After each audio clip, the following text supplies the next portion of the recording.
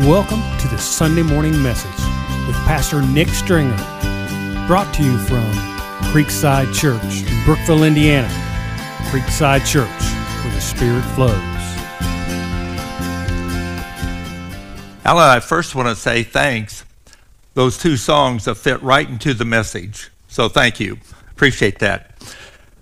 I once heard a pastor say that as I'm preparing for my message, only God and I know what I'm going to say.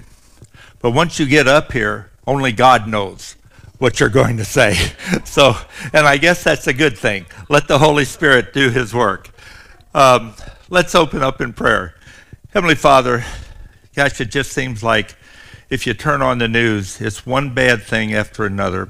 And so we need to be careful of what we listen to so that we don't become too absorbed. But I particularly want to pray for the situation in the Ukraine. Why that happened, I don't know. Why you're allowing it to happen, I don't know. But I know you have a plan. We need to trust in you, as that first song said. We need to trust in you that you know what the outcome will be. So Lord, I know that you will be with those people. I pray for them. And I just hope that the turmoil that occurs all around the world, that we will achieve some peace. And Lord, now as I prepare this message, may the words of my mouth, the meditation of my heart, be acceptable in your sight. Amen.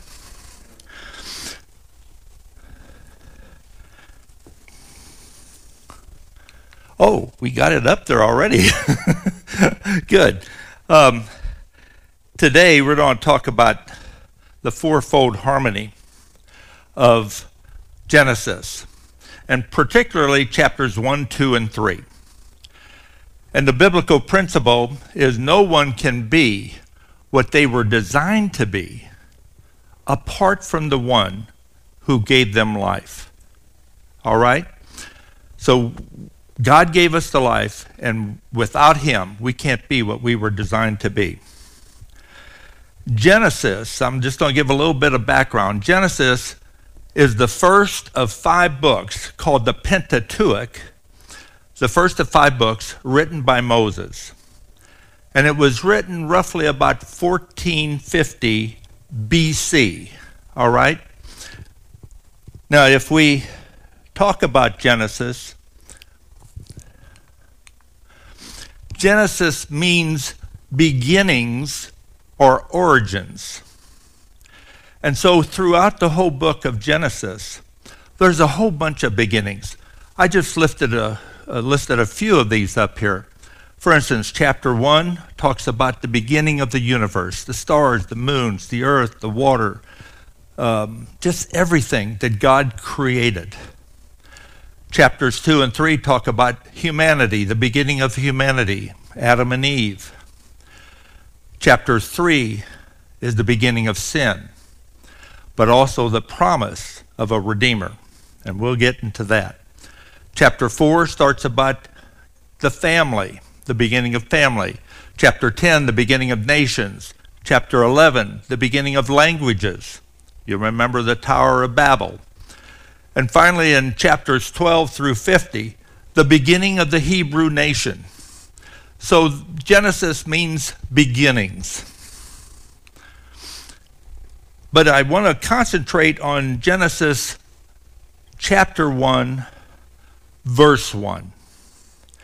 Chapter 1, verse 1 says, "In the beginning, God." Now, in our Western thought process, we want to know the why and the how. In other words, we want to know, well, was it the Big Bang Theory? Was it lightning bolt that struck primordial ooze? What was it that caused the how and the why? But the Hebrew thought process is concerned with the who. In the beginning, God. And that's what we need to think about.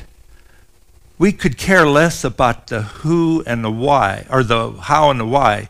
We need to be concerned about the who. And this one is very important. The biblical view of creation is not in conflict with science. It is only in conflict with any worldview that starts with no creator. So we have to keep the who in mind. So there is that difference between the Western thought and the Hebrew thought. And the universe is not a product of blind chance and probability. It's a product of God. So with that in mind, I would like to go with the fourfold harmony of Genesis. First of all, there is the harmony with God. Eden was a place where Adam and Eve walked in the garden with God. Now, can you imagine that? If I was there, I would probably ask God some question like, well, why is it so hard to find a four-leaf clover? Why didn't you invent more of those, God? Now, Pat, on the other hand, would probably say, and what's the purpose of a mosquito again? Tell us that. But here's Adam and Eve walking in the Garden of Eden with God. They were made in God's image, just like all of us are made in God's image. And we were to reflect the glory of God. That's our purpose in life. If somebody ever asks you, what's the purpose of life? It's to enjoy God forever and to reflect his glory. That's the purpose. So it's harmony with God. But we also had harmony with self. Adam and Eve had peace of mind, body, and soul. There was no guilt, no shame, no worry, no boredom, no tears. You can just go down. Whatever problem you have didn't exist in the Garden of Eden. They were in harmony with self. So we talked about harmony with God, harmony with self. We also had harmony with others. Humanity was made for fellowship with others, for quality relationships. Adam and Eve were made to complete and complement each other. And I think that's very important. They were made to complete and complement each other.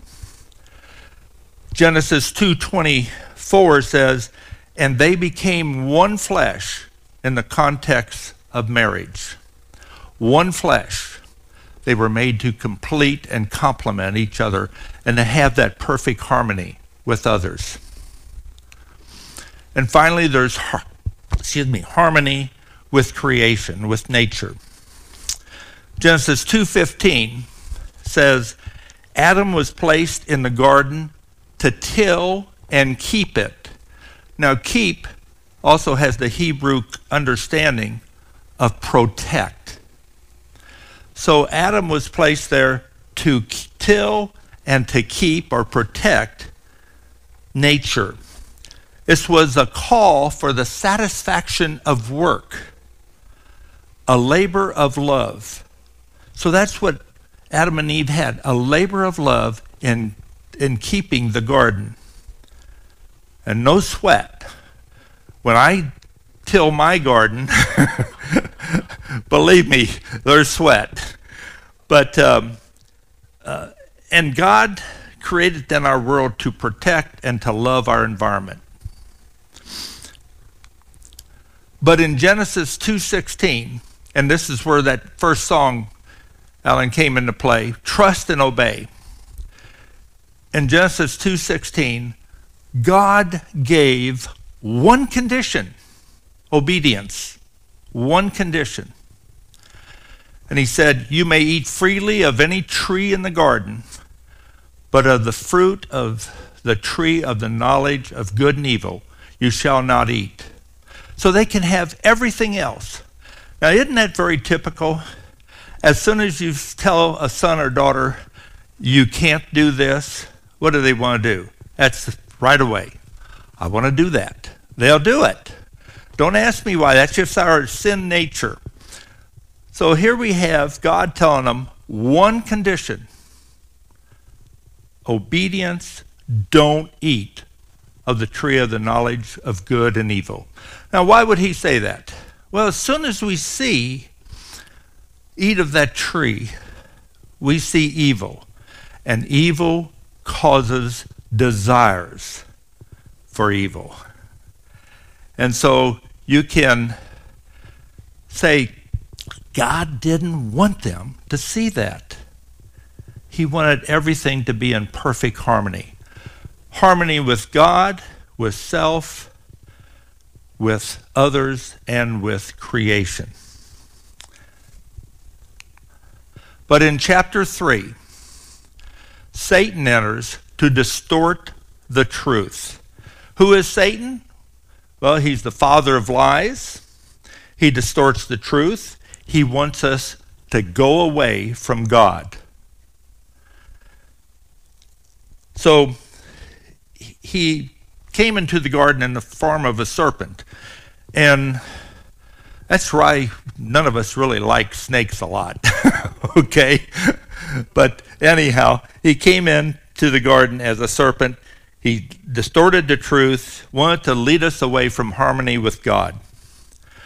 Sin, if you look at sin, sin is a revolt against God. God doesn't turn his back on us. When we sin, we turn our back to God. When we sin, what we're saying is, this sin satisfies me more than God. Okay? This sin satisfies me more than God.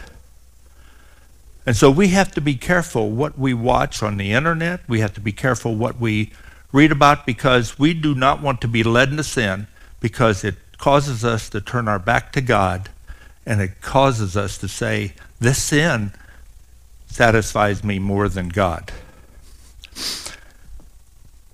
And then we see what happened as well, that it was deliberate disobedience. And that's what we do when we sin. It's deliberate disobedience. So we have harmony, but now through Adam and Eve's sin, we were thrust into disharmony.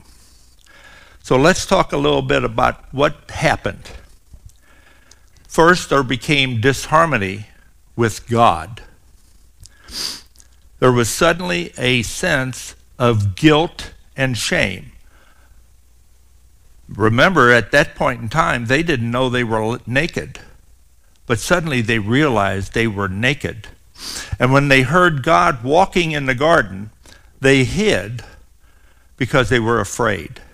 So notice how all this has changed because of their disobedience. They have guilt, shame, they're afraid of God, they hide, they now realize they're naked. God even said, well, who told you you were naked? So they have this sinful nature, and guess what? That's in us too. It's called original sin. We're all born with that. So we have disharmony with God. Then we have disharmony with self. There's now a void in our lives. And when you have a void in your life, you know what you try and do? You try to fill it with something else. Sometimes that something else can be alcohol. Sometimes that something else can be drugs. It can be hatred. But whenever you have a void in your life, you will try to fill it with something else. And so they did not have harmony with self anymore. They had a disharmony. And we may seek happiness through money, possessions, prestige, our job. But let me tell you, if money made you happy, we in the United States should be deliriously happy. We're the richest nation. We should just be happy all the time, jumping up and down. If my knees weren't so bad, I would show you. But anyhow, we should be deliriously happy if money gave us that. I had a boss who once told me, he gave me a raise, and he said, you know what? You're going to be happy with this raise for a couple months. But then you'll be ready for another raise, because money is not a motivator. And so he said, don't get used to it. So anyhow, I thought he was a good boss. So we have this effect that we are now in sin. And if we went back to the biblical principle, it says no one can be what they were designed to be apart from God who gave them life. And now we have disharmony with others. What did Adam say? Well, Lord, she made me do it. And so then as God talks to Eve, she said, oh no, it was the serpent that made me do it. Well, guess what? It was one of blaming somebody else. And that's what we sometimes do. We blame them, whoever them is. But most of the time, it's us. God gave them a free will, and they chose disobedience. Okay? So they now have disharmony with others. And I want to make this one point, because it has to do with disharmony with self and disharmony with others. A person who is not at peace with self, if you're not at peace with self, you will find great difficulty in being at peace with others. Pat and I watch Joyce Meyer 8:30 every morning, and one of the things Joyce Meyer would say is, hurt people will hurt people. And so I think that's true. If you're not at harmony with yourself, it's hard to be at harmony with others. And then finally, we have disharmony with nature. God said, cursed is the ground because of you. Thorns and thistles and pain and sweat of your face will now be the norm. Romans 8:22 even says, creation is groaning. So we went from perfect harmony to disharmony with God, self, others, and creation. But in Genesis 3:15, there's a promise of a Redeemer who will crush Satan's head. And this will lead to a restored harmony. In effect, what Genesis 3:15 says is, you will bruise my heel, but I will crush your head. The bruising was Christ dying on the cross. The crushing Satan's head was we have conquered death. We have eternal life. So that's the restoration that's going to occur. So let's talk about this restored humanity, restored harmony. Now, it's not going to be a perfect harmony like it was in the Garden of Eden, because we still live in a sinful nature and in a sinful world. But it's a restored harmony. It won't be perfect until Christ returns. But let's talk about this. First of all, restored harmony with God. We're entering the Easter season. Christ died on the cross for my sin, for your sin. And so because of that, we've been reconciled with God. In Romans 3:22, it says, our righteousness, the righteousness of God through faith in Jesus Christ. That's what we have. For there is no distinction, since all have sinned and fallen short of the glory of God. But we're now justified by his grace as a gift. Now notice there's one thing that changed here. Previously, God had one condition, and that was obedience. Now there's one condition, and that's faith through grace in Christ. Grace alone, faith alone, in Christ alone. And that's the one condition for restoring our harmony. Restored harmony to self. We can now find rest in Jesus. We can have peace with Jesus. We can cast our burdens upon Jesus. And by doing that, we can have harmony with self. We can have a restored harmony with others.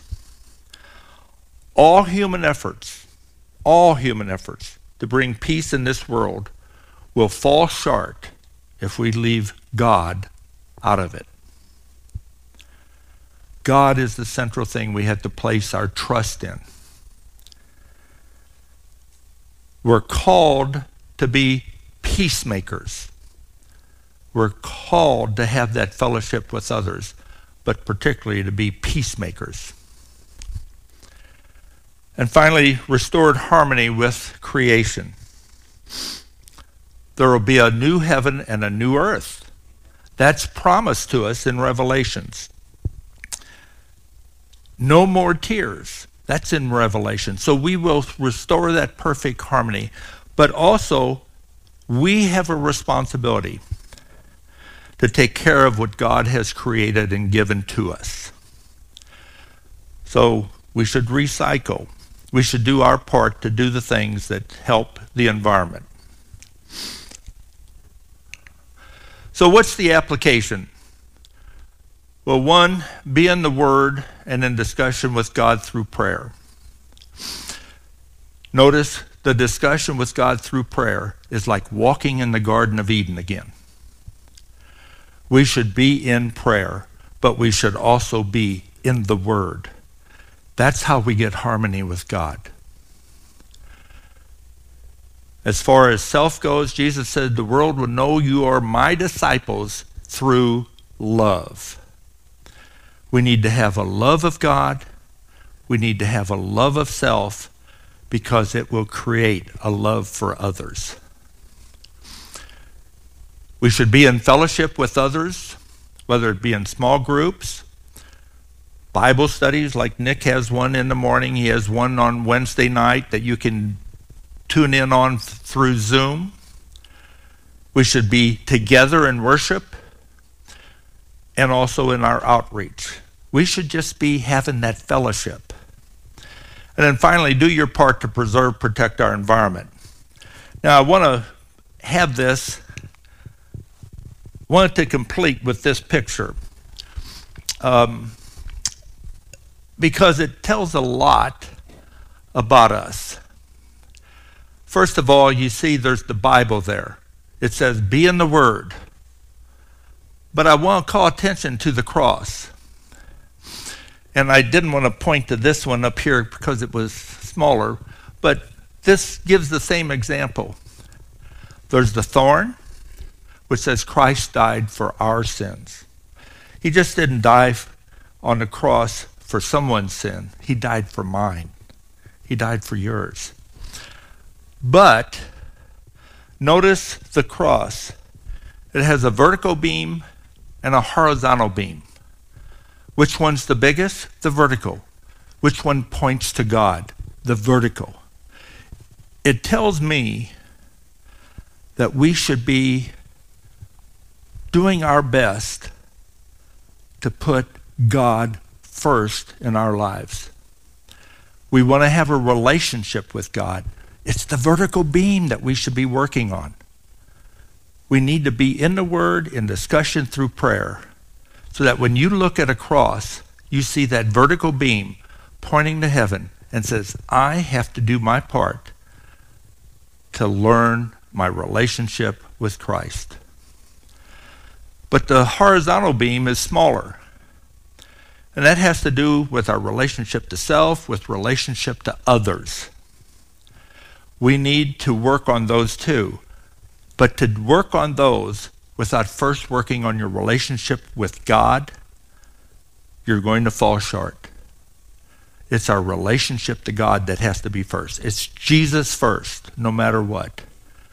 Then our relationship with others will come. Our peace with ourselves will come. But we got to work on the vertical beam first. And of all things, we need to have that fellowship and unity within a church. We need to, some people may not like the music we heard this morning. I liked it because it had trust and obey. But some people may not have liked that. St. Augustine said, in the essentials, unity. The essentials are God died for us. Faith, grace. Those are the essentials of Christianity. But he says in the non-essentials, liberty. And so if you ever have anything about the church you don't like, talk to Nick. If you don't like the music, talk to Alan. If you don't like the message, talk to Nick. If you don't like my message, talk to Nick. Okay? But of all things, we should have unity of purpose in this church so that we can have the fellowship and the relationships that we need to foster. Let me close in prayer.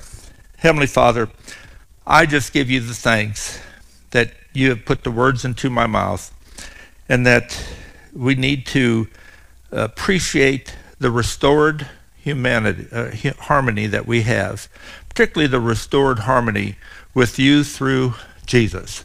And as we enter that Easter season, just continually remind us of how you went to the cross willingly, you died for us willingly, because you were doing the will of the Father.